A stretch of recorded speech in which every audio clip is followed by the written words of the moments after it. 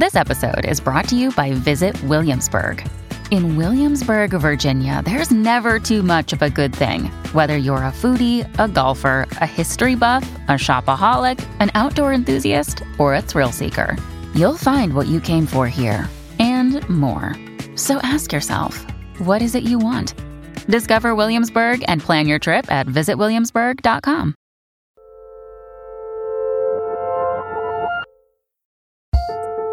Hello, and welcome to another episode of Working Overtime, the advice-focused Pluto to Working's Goofy. I'm your host, Karen Hahn. And I'm your other host, Isaac Butler. How are you doing, Isaac?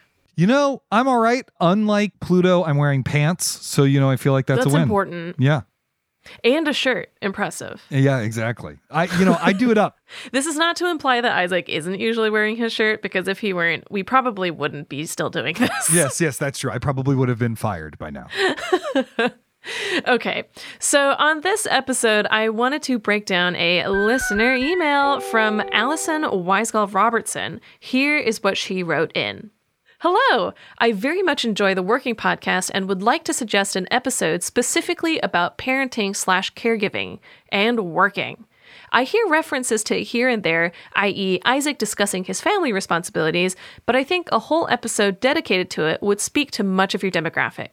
What are the unique challenges facing creative type and freelance parents? Financially, artistically? How do all the things you talk about, finding inspiration, scheduling, etc., change or don't when caring for a child or perhaps elderly parent is involved? Thank you, Allison. Now, Isaac, you're the only one of us hosts who is a parent, so this episode is going to be sort of a mini interview. Are you ready? All right, hold on. Let me just do some jumping jacks to warm up. Fair enough. All right, so my first question is, how did you decide that you were ready for a child? And I guess this is a bit of a broad question, so to make it a little more specific to what Allison is asking, what work-related considerations did you have to keep in mind? I really became a writer in part because I wanted to be a parent. Those two things are actually really tied up for me because, writing sort of a second career. The short version is we were going to get married. We knew we wanted to have a kid at some point. My wife really wanted to go to grad school and change careers before that.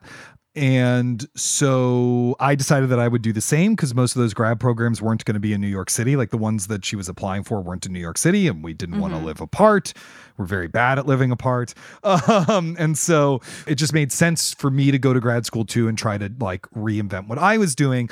Also, the lifestyle of a working freelance director is actually really bad for all sorts of things having to do with parenting. You're on the road a lot. You're working nights and weekends a lot. It's just was not the vision of what I wanted to be as a parent. So that's actually why I went to grad school to be a writer and started thinking about that, was because I realized that I needed to figure out a different creative thing that I wanted to do and wanted to try to do professionally. We knew we wanted to have a kid very early on in our relationship. It's like as soon as we realized it was for keeps, we had that conversation about whether that was something we were interested in. And so it was more about how do you create the environment, the life together that would be conducive to the kind of parent we wanted to be. That was really the question. So when did you first have to start changing how you were working? Was it when you first decided you want to try for a child, or when your partner became pregnant? Or was there a specific point at which you were like, I have to change gears now? Well, I was, I think, a year and a half out of graduate school when my child was born. So if you rewind, most of the time since I graduated from graduate school, we were working on the process of having a child. I remember what it was like to write in graduate school, or you just do it all the time, and that's just like what you're there to do. Right. And I remember what it's like to do that once I was a parent, but I don't actually remember that clearly what it was like to do it as an adult who wasn't in grad school and wasn't a parent. I mean, just the thing that really changed was you just have to be really structured about everything, particularly how you use your time. But I feel like me and my work really benefited from that. What kind of structure are you talking about? Like, can you lay out like what your typical day became? Yeah, I mean, so what it really became was like, okay, the mornings are when I'm at my best. I'm a morning person, you know, and so in the mornings are when I'm going to be working. And then in the afternoon, I might go home and you know, take care of Iris so that Anne can do stuff. Her leave was a lot longer than mine because I was a freelancer, so I was just taking time to not make money, whereas she had actual maternity leave for a couple months. And so then I would come home in the afternoon and co-parent with her and everything like that. And then eventually we figured out a daycare situation for Iris. But once you have a kid in daycare, it's like, I am setting money on fire so I can have this time to work. I better actually be working during this time. And if I'm not working during this time, what the fuck am I doing? Do you know what I mean? So it really, the negative version is it can create a lot of pressure on you. But the positive version is that it really focuses you. It's like, you know, every chunk of time in your day, you really have to start being overt and self-conscious about. Am I working during this time? Am I parenting during this time? Am I taking care of house stuff during this time? And you really have to, like, at least I had to really make clear choices around that. And so that I found to be really beneficial. So yes, for me, it was like, get as much writing work done in the morning and then in the afternoon, be more available to help out with other stuff. Once my kid was in daycare for the whole day, things got a little bit looser, but it was still, you know, get as much work done until you have to go pick her up.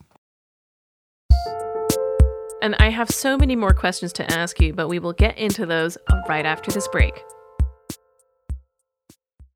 What's the best way to learn a language? Immersion, living where the language is spoken and using it every day in everyday situations. But if that's not on the cards this year, you can still learn a language the second best way, and that's with Babbel. I've used apps in the past to learn new languages, but when I came across Babbel, I wondered if it could help me refresh my knowledge of a language I once spoke well, but was now a little bit or quite a lot rusty. I have to say, I was impressed. The advanced lessons were really useful, tips and idioms that can help with in-depth conversations on topics that I can actually imagine chatting about. Babbel's quick 10-minute lessons are handcrafted by over 200 language experts to help you start speaking a new language in as little as 3 weeks. Babbel is designed by real people for real conversations, and the tips and tools are approachable, accessible, rooted in real-life situations, and delivered with conversation-based teaching so you're ready to practice what you've learned in the real world.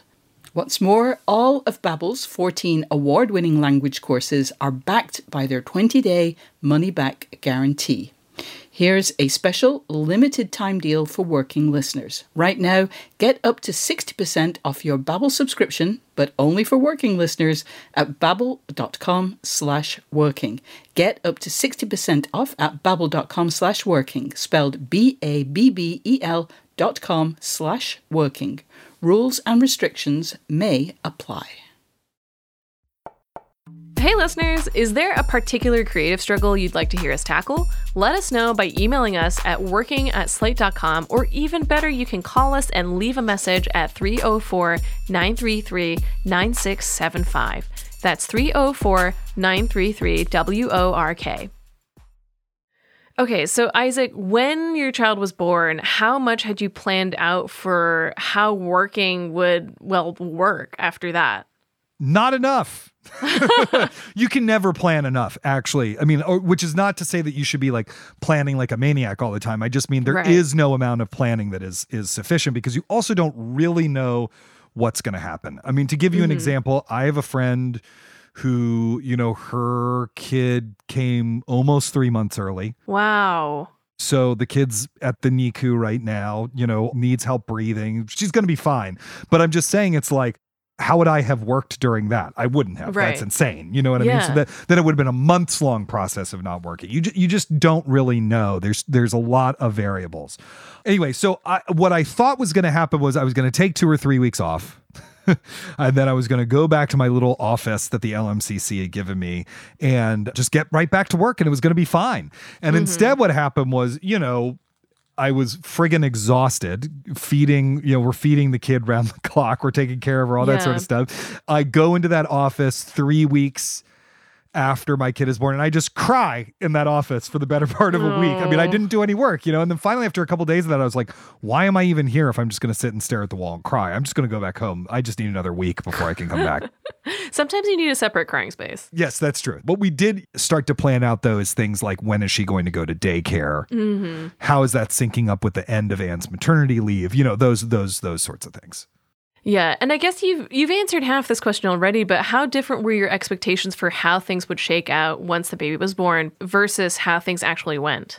Oh, I mean, the first 3 months were worse. Nothing can prepare you, I think, for what those first 3 months of having a kid were like. They get better at week 6. At week 6, the kid starts smiling. I mean, it's just in reaction to gas. It has nothing to do with you. But it's like the first moment that they do anything to give anything, any energy back to you at all. And and then things get slowly better after that. I would say they start sleeping through the night, like things do get better, but particularly that first month, because you're also both exhausted, having gone through the whole childbirth thing was harder than I thought. And everyone I talk to says that it's harder than you think it will be.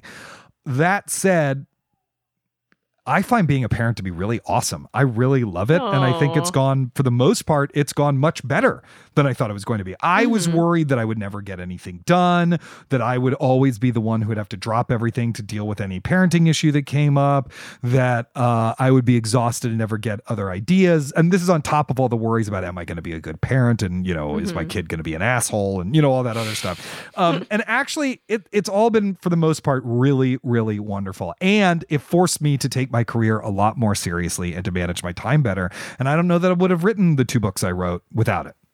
Yeah, that's fair. But I guess on the other side of the spectrum, everything so far is kind of like about dealing with difficulties. But I wanted to know if there's anything that's easy or easier than you thought it would be about working while parenting. Yeah.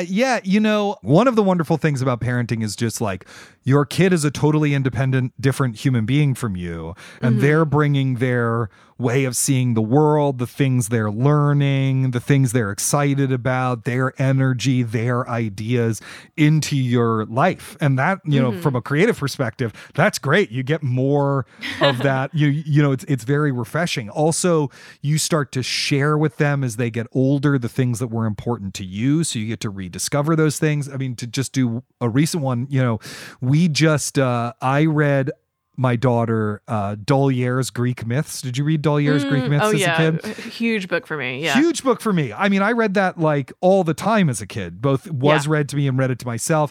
And actually, New York Review of Books just reissued their Norse Myths collection, which was important to me as well. And it was so great to read those to her and to see them through her eyes and to reconnect to that material, or to show her the Muppet movie, which I watched so much as a kid that I had it memorized, all of that is really wonderful. And I actually think it's creatively fulfilling. And as I said earlier, like on a practical level, the level of focus that it brings, because you have to use the free time that you have, that you've set aside to work, or else you really will lose it, is I think really valuable actually. And what is the most difficult part of it? The lack of sleep during the first year is really hard. That you can't protect them all the time, and they carry your heart around with them wherever they go. They also, do have needs. Do you know what I mean? It's like you are accounting for another person who's dependent on you. It is, of course, it's draining. I go to bed earlier than I used to. I don't go out as much as I used to. For someone who's like, a lot of my life is spent doing cultural stuff in New York, it's very rare that I'm going out and doing a cultural thing in New York more than once a week anymore, because I want to be there with my kid. So like all of that is hard, but at least for me, upside totally worth it.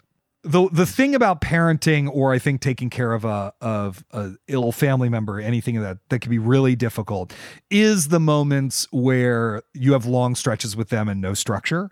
When you're on holiday, when they're home sick from school, or anything like that. So for us, the big one was the first 6 months of the pandemic. That's not a normal thing, but it might become more normal as the environment breaks down. But there was no break for my wife in her day job, and my kid's school closed. So like I was watching and taking care of our kid 2/3 of the day, and then my wife would take over at like 3 p.m. and then I would just be so exhausted I couldn't get anything done. The only thing I really had the mental energy to do was the preparatory work that we were doing to launch this podcast, because this podcast launched like 2 weeks after the pandemic started, or a month after the pandemic started. So, I had like an hour a day in which my brain worked, and I used that for the sake of working. And then I would like make dinner or something and have a panic attack about whether or not I was going to die of this mysterious virus. Yeah. And so how we solved that, because I had a book to write, you may recall, is we moved in with first my mother-in-law and then my parents so we could get childcare help. This is the only way that could have happened, Yeah, that's totally fair. And I have yet more questions about the balance between creative work and childcare work, but we will get back to those after this break. When you need mealtime inspiration, it's worth shopping Kroger, where you'll find over 30,000 mouth-watering choices that excite your inner foodie. And no matter what tasty choice you make, you'll enjoy our everyday low prices, plus extra ways to save, like digital coupons worth over $600 each week. You can also save up to $1 off per gallon at the pump with fuel points. More savings and more inspiring flavors make shopping Kroger worth it every time. Kroger, fresh for everyone. Fuel restrictions apply. Listeners, I just want to remind you that if you're enjoying working overtime, please subscribe so that you never miss an episode. If you listen on Apple Podcasts, we would love for you to rate or review the show because it really does help new listeners to find us. And if Overcast is your app of choice, please hit the star to recommend the episode to others. Okay, so obviously raising a child takes a lot of energy. I think we all know that to some degree. And a drain on your physical energy can often mean a drain on your creative impulses too, as you've sort of mentioned. How did you deal with it? How did you get over it? Look, you just have to be kind to yourself when that happens. It's going to happen. You have to know it's going to happen. It's not special that it's happening to you. It doesn't make you worse than other parents. You just have to be kind to yourself and take that break when you're being forced to take that break. Your creative work is not as important as your family or your health. Now, if you're making a lot of money off your creative work, or, it's important to pay the bills, that's a different thing you have to take into account, right? Yeah. But in general, you need to take care of yourself. You need to take care of your health. You need to take care of your family. When you're overwhelmed, whether it's with parenting stuff or day job stuff or election paranoia or whatever, and it becomes hard to be inspired, you kind of got to just remind yourself that it will pass. Do what you can to be connected to your creative self and just move forward. Yeah, it's a perspective thing, I guess, where it's like your family should probably be more precious to you than like your job. Yeah. And that's, I guess, a bit of a balance question, which connects to what I wanted to talk to you about next, which is, do you feel like you're used to the balancing act now between balancing like childcare versus creative work? And if so, was there a particular moment where you feel like you figured out how to make it work? I don't feel like there was a particular moment. I feel like it comes and goes. And I do feel like things are going pretty well right now. I will say, to connect this to your last question, my gut impulse is often to just like sacrifice my own creative work to take care of the kid if something needs to be done. And it's actually one of the wonderful things about my wife is that she's very insistent that I not do that, and the thing that I have to keep, or that we take turns doing it, that it's fair, right. The thing that I had to keep reminding myself is it is healthy for my kid to see that I care about my work and that I'm working hard at it and that I have a fulfilling life that isn't only about her. That's actually important for her to see, to model that. And so my always sacrificing everything was not actually going to be good for her either, actually. But anyway, it comes and goes in waves. We had everything figured out, locked down tight. Then the pandemic happened. Then school resumed in person. We had this wonderful babysitter who watched her every day in the afternoon after school and took her to extracurriculars and all sorts of stuff like that, who's still a friend of the family, who I love very dearly. Then she wanted to go and pursue her actual creative career as a playwright, and she's doing that now. Then we figured out another solution, but the school year ended, so it's summer camp time, and there's a week where there's nothing. There's not the kid's just home for a week. What are you going to do? There's always going to be moments where it feels like everything is coming apart at the seams, and then you just plan. And then the planning pays off for a while, and then it all falls apart again, and then you have to plan again. There is no time where it is permanently fine, where the balancing act is permanently figured out. You're always going to be renegotiating that. So the other thing that you have to figure out how to do is how to have fun with that. Do you know what I mean? That it's not a drag that you have to plan all the summer camps or whatever, that it's instead about like, what kind of summer camp does my kid want to go to? What is she going to have a good time doing? Things like that. So it sounds like it's kind of always chaos forever, but it sounds like you still have a pretty good grip on it, that said. So do you have any advice for other creative parents or parents to be? Well, a question I do get asked quite a bit is, like, should we have a kid? Do you know what I mean? Or like, are we in the place to have a kid or whatever? Friends ask me that question. Younger friends, because now that I'm old. I have young, cool friends is what I'm trying to say, Karen. I'm your young, cool friend. Exactly. So this is what I could say is that people try to come up with a rational answer to the question of whether they should have a kid now or whatever. And there is no rational answer. Having a kid is irrational. There are already enough people on this planet. We don't need any more. Do you know what I mean? Like, you're not going to think your way to the end of that problem. It's about, do you feel ready to have a kid? Is it something you actually want? Because I think you'll know if you actually want it. Like once I didn't want kids for a while, and then once I did, it was like a burning sensation. I wanted them so badly, But I mean, you'll know, and then you'll adapt the rest of your life around it. Can you build the environment to have that kid? Those are the kinds of questions, but you're never going to figure it out rationally. You're not going to think your way to a solution to that question. And one last question. I don't have any kids, so I may have missed something in this conversation thus far. Is there anything else you think we should talk about as a parent yourself? Yeah, well, one thing that's come up with friends of mine who are creative and have a kid is, of course, like, what if you have a full-time day job?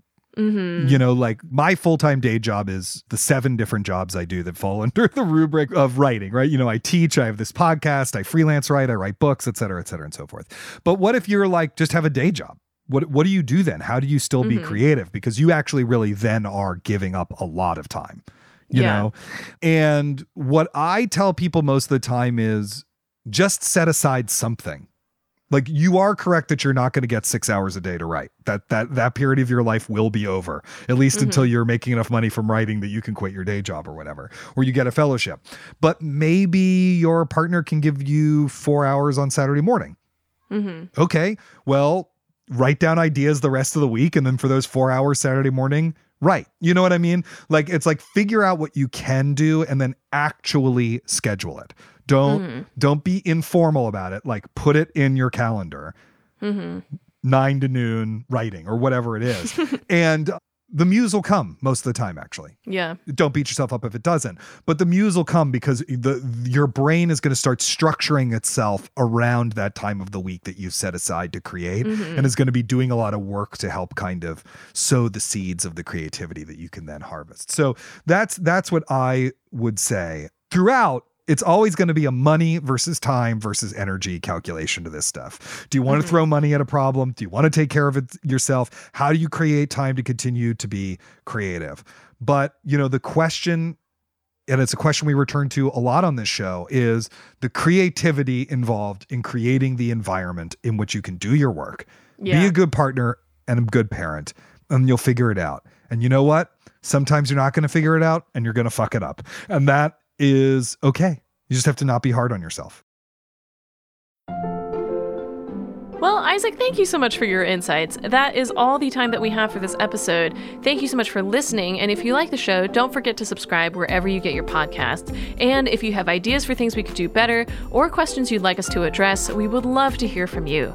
You can send us an email at working@slate.com or give us a ring at 304-933-WORK. If you'd like to support what we do, sign up for Slate Plus at slate.com/workingplus. You will get bonus content, including exclusive episodes of Slow Burn and Big Mood, Little Mood, and you'll be supporting what we do right here on Working.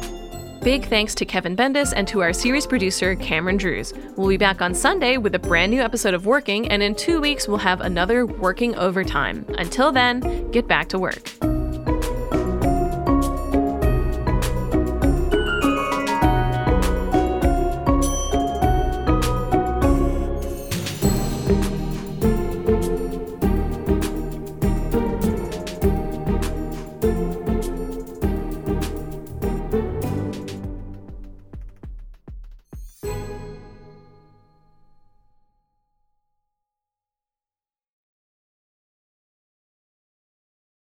This is the story of the one.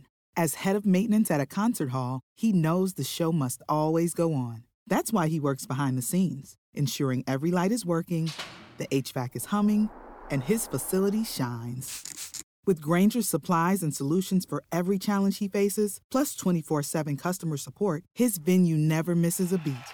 Call quickgrainger.com or just stop by. Grainger, for the ones who get it done.